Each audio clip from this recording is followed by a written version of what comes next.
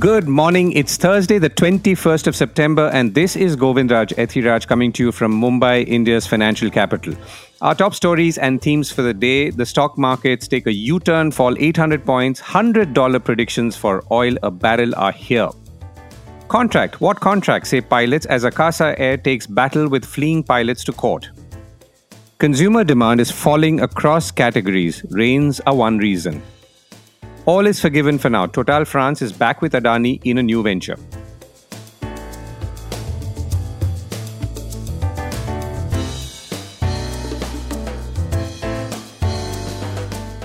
This is a core report with Govindraj Ethiraj. And the markets make a U-turn. The first signs of weakness were already there, but the Sensex yesterday fell further by 796 points to end at 66,801, while the Nifty 50 breached the 20,000 mark on the way down to settle at 19,901, down 332 points. The Nifty mid-cap and small-cap indices too dropped about 0.5%. Now, these were the broader numbers. Several triggers could be driving the nervousness in the markets, including, of course, oil, which I'll come to, a rise in US Treasury yields, and selling by portfolio investors, which in itself is not so new. Caution is advised in the Indian stock market, especially in the small and micro-cap segments, as there are potential sources of intermittent volatility, such as the US Federal Reserve's actions, rising commodity prices, that's especially crude oil, uncertain monsoon impact on crop production, upcoming state elections, and soft rural consumer demand. Milind Muchala, executive director at Julius Baer India, quoted by Business Standard, said Julius Baer is a large investment bank and wealth management company. Meanwhile, in other notably, that's commodity markets, Goldman Sachs has rejoined the $100 a barrel oil club, raising its forecast for crude back to triple digits as worldwide demand hit unprecedented levels and OPEC plus supply curves, that's Russia and Saudi Arabia, continue to tighten the market, reported Bloomberg. Prices have risen by more than 30% since mid-June to breach $95 a barrel on Tuesday. However, most of the rally in the vital commodity is behind us, Goldman Sachs said in a note. Pilot was. The year-old Akasa Airlines has run into an unusual problem, fleeing pilots and a court case on them by them following suit. Some 43 of them, that's pilots, are believed to have quit en masse and joined, if reports are to be believed, Air India Express, now owned by the Tatas. Both airlines fly Boeing 737s, the pilots of which are not so easy to find, at least right now, and going by one opinion, who I will come to shortly, anywhere in the world. The larger issue is employment contracts. Akasa Air says the pilots have breached a 6-month notice period and taken off, quite literally. The notice period is long but ideal, most airlines have said, at other points of time. A contract works both ways, of course. Pilots allege that airlines don't really honor contracts when things go wrong with them, and usually leaving them, that's the pilots, hanging high and dry.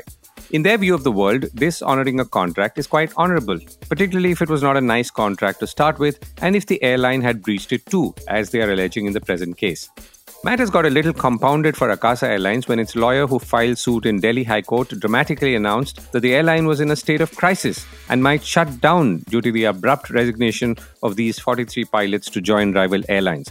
The lawyers pleaded with the court to direct the Directorate General of Civil Aviation, or the DGCA, to enforce the mandatory notice period rule for pilots. The notice period, incidentally, is 6 months for co-pilots and 12 months for commanders. Quite obviously, the one line from the lawyer was reported, or rather selectively reported, to suggest that the airline itself had said it was shutting down, which obviously it had not. Nevertheless, this led to much social media agony which would have ruled the day for another day, were it not for another less loyally rift between the two countries of India and Canada ruling the airwaves, which I will come to shortly. And of course, going to court itself is a somewhat unusual and aggressive move by the airline, according to aviation analysts. Now, Vinay Dubey, CEO of Akasa Airline and earlier with Jet Airways in the same position, told employees later yesterday the company was in fine fettle and said Akasa was never more confident about its future and would continue to invest prudently with longer-term financial success in focus. He also wrote that Akasa was generating cash from the first day of its operations, and this meant that the initial funds put in by investors, including the late investor Rakesh Jhunjhunwala, remained secure in our bank account. So what will happen now as things stand is that Akasa will obviously curtail some routes and flights, but will continue flying normally elsewhere. till it obviously can get hold of some pilots or presumably poach them back from somewhere else. Now, on to pilots and their view of life, which I can assure you from years of covering aviation on and off can vary from their employers. I reached out to Captain Sam Thomas, a former Jet Airways pilot and now president of the Airline Pilots Association of India, which claims over 600 members and pilots from over 30 airlines, including Akasa Air. I began by asking Captain Thomas what his current position on the matter was. As far as ALPA's position as the Airline Pilots Association of India that I represent, there are two aspects to this. One is the legal aspect, which is sort of in the realm of 50 shades of grey. Now, what has happened with this 6-month notice period to 1-year notice period has been going on for a while. And there is a history behind this. The contention that you need 6 months to get a pilot ready is not accurate at all. And airlines have joined together to force the hand of DGCA to implement it as CAR. Now, that has been struck down from the 1 year, it has gone down to a 6-month notice period. The facts of the matter, as far as we've been speaking to the Akasa incident with the pilots, is they've very clearly stated that it's the toxic environment that has forced them to leave. And also, these contracts are governed by the Indian Contract Act 1872. If either one of us is in breach, then there is a chance for the other party to leave without any penalty. Now, wherever there is a negative covenant involved in this, it becomes very subjective because what is the cost of training? And at the end of the day, they have gone to another airline. Why hasn't it happened that the pilots of those airlines, which are flying the same, in this case, it's the Air India Express, why wasn't there a reverse flow? That could happen, but I think the question here is the legal part first. And you're saying that the legal part is tricky, as in it's not very clear, it cannot be enforced? That's correct. That's correct. So in which case, what's the sanctity of this 6-month clause? If you're saying that no pilot anywhere in India will adhere to it? It's not that they will not adhere to it. People have been adhering to it for a long time because they have no other option. Now, take a case of a brain surgeon in Leelavati Hospital. Does he have to give us 6-month notice? They are far more intelligent than pilots. And now it's a point of these supply and demand kind of scenario. Now, since the law could not help them out with the 6-month notice, the airlines represented themselves to DGCA and forced the hand of DGCA to bring in these irrational contracts. Now, when you go back to the court, again, there have been enough judgments to say that this will not hold. In fact, the DGCA of that time gave a affidavit in court to say that CARs are advisory in nature, which is absolutely wrong, but they have done that anyway. So, what is a CAR, Captain?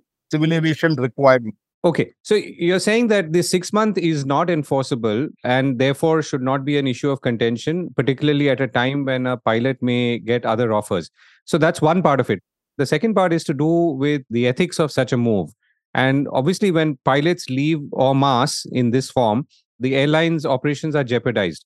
Isn't that affecting your association or the pilots' long-term career prospects as well?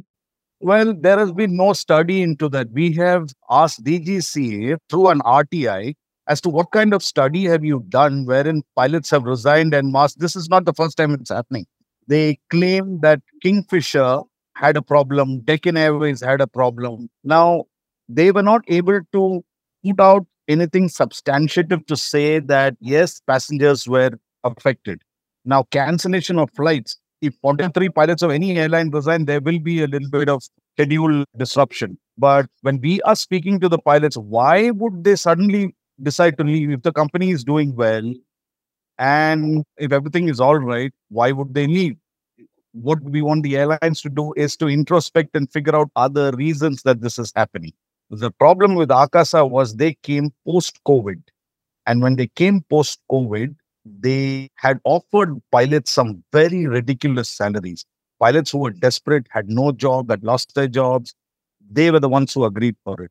So are there enough pilots in India right now who could be hired, or is there a fundamental shortage of pilots? And we are talking about 737 right now. Yeah, 737, there is a fundamental shortage of pilots. That is because it's difficult in India to go by the regulations and get the number because there is no number of training institutes. I mean, it's not easy for an Indian to become a pilot. That's because the regulations are so archaic. We are governed by an Indian Aircraft Act 1935 and the DGCA and all these things. We have no sort of easy way to become a pilot. Having said that, pilot shortage right now is worldwide. US is facing one of the biggest shortages of pilots right now.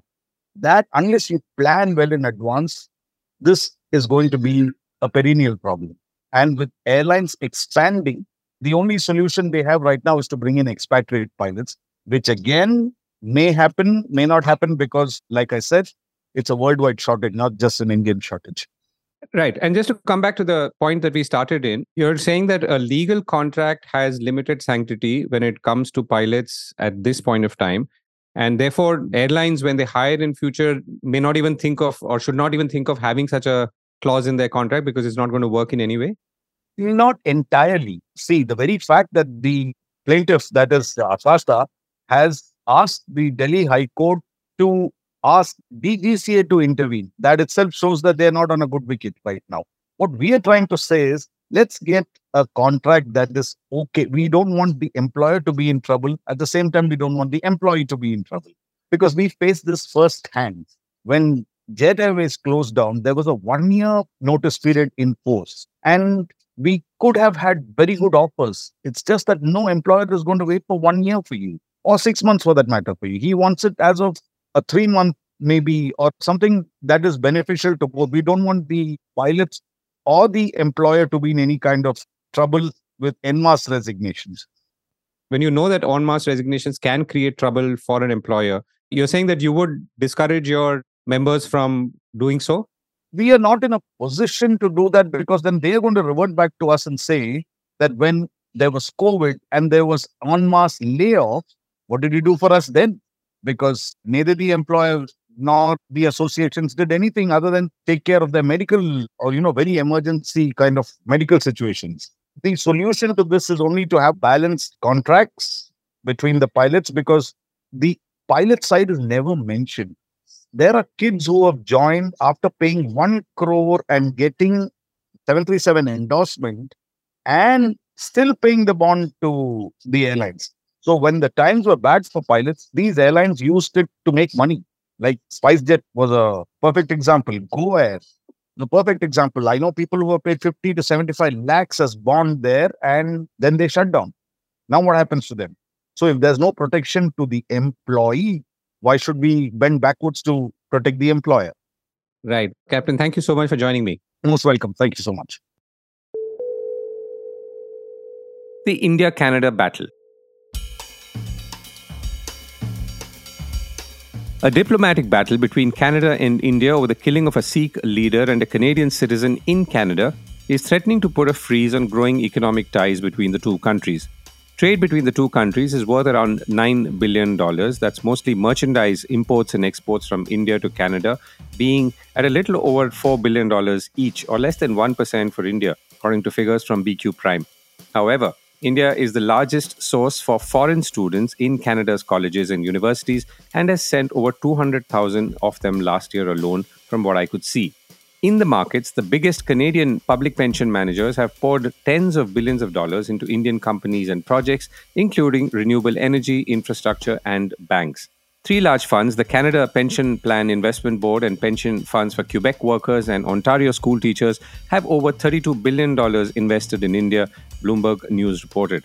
Bloomberg News also said that the White House, that's America, has reacted cautiously, with National Security Council spokesperson Adrienne Watson saying the administration was deeply concerned and called on India to cooperate with the Canada investigation.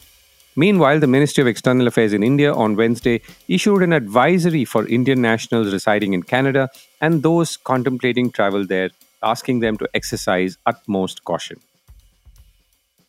Kirana stores, or the corner stores, slow down on stocking. A few weeks ago, I spoke to Dhairishil Patil, president of the All India Consumer Products Distribution Federation, and he spoke about how inventory levels were rising with dealers as sales were slowing down in Kirana stores across the country. He attributed to people holding back on expenditure and spending and saving more. a feature he said he did not even see during COVID at this level, at least proportionately. Latest numbers from Bizom, a retail intelligence platform and a company that collects data from some 5 million Kirana stores across the country, shows that year-on-year sales for several categories have slowed quite sharply. Also, Kirana stores are not stocking up as much in anticipation of lower sales. Now, year-on-year, commodities are down 24% or a negative 24%, beverages are down 9%, confectionery is down 15%, and personal care is down 19%. Home care is the only segment that has grown smartly at 18%, that's 18% positive year on year. Overall, rural growth is down 17% and urban growth is around 2% or mostly flat. So what do these figures suggest, particularly in context of overall consumption patterns and consumer behavior numbers nationally? I reached out to Akshay D'Souza, Chief of Growth and Insights at Bizom in Bangalore, and began by asking him how he was reading the current data trends. One of the things that you have to realize is that we're actually coming up against festival season. So at a store level, we will expect to see a lot of consumer brands actually end up dumping stock because almost everybody of them wants to capture the entire category share on their brand. That's typically a play that happens for consumer brands during festival. You also have Diwali in November. I think you'll see a large piece of that actually go through in late September or early October is where you will see that trend happen. But that being said, other than home care, where essentially you see a lot of products in the need side for consumers itself, there is not much happening otherwise. Now, if you look at it category-wise, beverages has had a difficult year, right? We've had a summer that's largely been piped off because of unseasonal rain. Temperatures have not been the highest. And now you actually compare this versus last year. I don't know if you remember, but last March for beverages was the hottest year. And temperature directly correlates with sales beverages, especially core beverages. And that's been the impact this year as a overall macroeconomically, what is impacted there. The next thing that is commodities, right? Now, commodities are a mixed bag, really. On the one side, you have branded commodities like edible oils, for example. You're seeing prices have dropped for them over 40% year on year. So I think any demand that we may have got due to drop in prices is going to be inelastic. So overall, volume would have dropped down and will remain down because I'm not sure if you've tracked, but we've also been importing a lot of supply and stock of edible oils so that we maintain stability for this year. I think that has happened pretty recently. So edible oils being lower is understandable and a lot of it is price drop driven is actually kind of been impacted. For the other pieces, I think we will see a pickup. I think we just sort of wait maybe for a month or month and a half. Rain is being slow really in August is possibly also making rural a little tentative is what I feel. If September kind of turns around in terms of rain for volume in the whole sowing season of the Kharif crop, I think kind of comes through.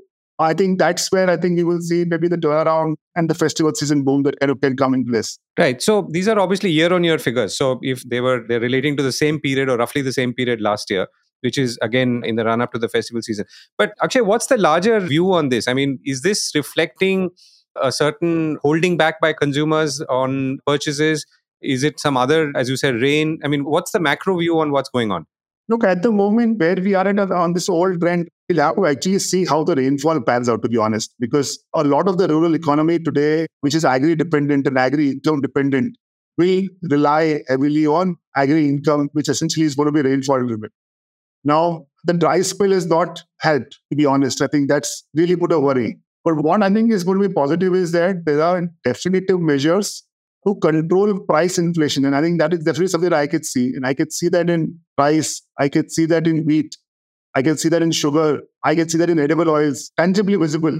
El Nino or no El Nino or that price control mechanism, that control is there. And I think you will see that being in place, which means spends are going to be controllable in this year anyway. If you actually have a good crop, for example, rice 5 year, the acreage has increased, you're probably going to stare down at a yield decreasing because of the rains, right? Because the rice is a very rain-heavy crop again. So again, that also creates a shortfall of revenue overall in the hands of the farmers, right? I think. And finally, you need to have an income to kind of drive consumption at the same point. So I think really September and, I think the next 1 or 2 months is critical from that point of view, especially from a rural standpoint. Urban, I don't see as big a challenge because urban, I'm still seeing it could pick up even more. I think that's the trend seems to be there at the moment. Right. And Akshay, can you give us a sense on what's your data collection landscape like? So we essentially have now helping over some 600 odd brands to kind of get secondary orders from over 8 million kiranas. In my analysis, however, I use close to about 5 million of that for analysis purpose, which is part of the numbers that we see. And I think we have other sources which we collect direct data from retailers and so on and so forth. And so it's a pretty big and large landscape that we kind of use, largely secondary orders based. And between urban and rural, what's the value split? So I think for our universe that we have put out, urban is still about a third of the overall business that we kind of put out. In value terms? In value terms. So 2/3 is rural for all consumer products in India, in going by your... Yeah, I mean, speak mainly across categories. Because then product sets which are slightly more urban oriented, like confectionery is slightly more urban oriented than some of the other products. Right. Jay, thank you so much for joining me. You're welcome. Total and Adani are back. Adani Green Energy on Wednesday announced a new joint venture with France's Total Energies to house a 1,050 megawatt green portfolio. Total will invest about $300 million in the deal, said Adani Green. There are already 4 ventures between the two, going by a statement made by Total in February, including Adani Green Energy. Now, this is the first deal announcement between the two companies since a report by Hindenburg Research, a US short seller on Adani Group in January, led to all of Adani's stocks being pounded on the bourses. In February, Total had put out a detailed statement about its transactions with Adani, saying essentially that its investments were undertaken in full compliance with applicable, which is Indian laws, and Total Energy's own internal governance processes. It also pointed out that its investments represented 2.4% or $3 billion at December 31, 2022 levels of the company's capital employed. Total first partnered with Adani in 2018 to develop a joint LNG or liquid natural gas business. At that time, there were 4 ventures: Adani Total Private Limited, Adani Total Gas, Adani Green Energy, and AGEL, that's Adani Green Energy 23. Total Energies will invest $300 million to form a new 50-50 joint venture that will house that 1,050 megawatt portfolio that I just mentioned. It will comprise a mix of already operational 300 megawatt, under construction 500 megawatt, and under development assets 250 megawatts, with a blend of both solar and wind power, said Adani Green. Adani Green's total project portfolio stands at little over 20,000 megawatts. Well, on that energetic note, that's it from me for today. Have a great day ahead. Remember to log on to www.thecore.in, read our newsletter, visit our website, spend some time on it, give us some love. Also, tune in to our podcast, which is a weekday podcast and also now on weekends with a special edition called The Core Report Weekend.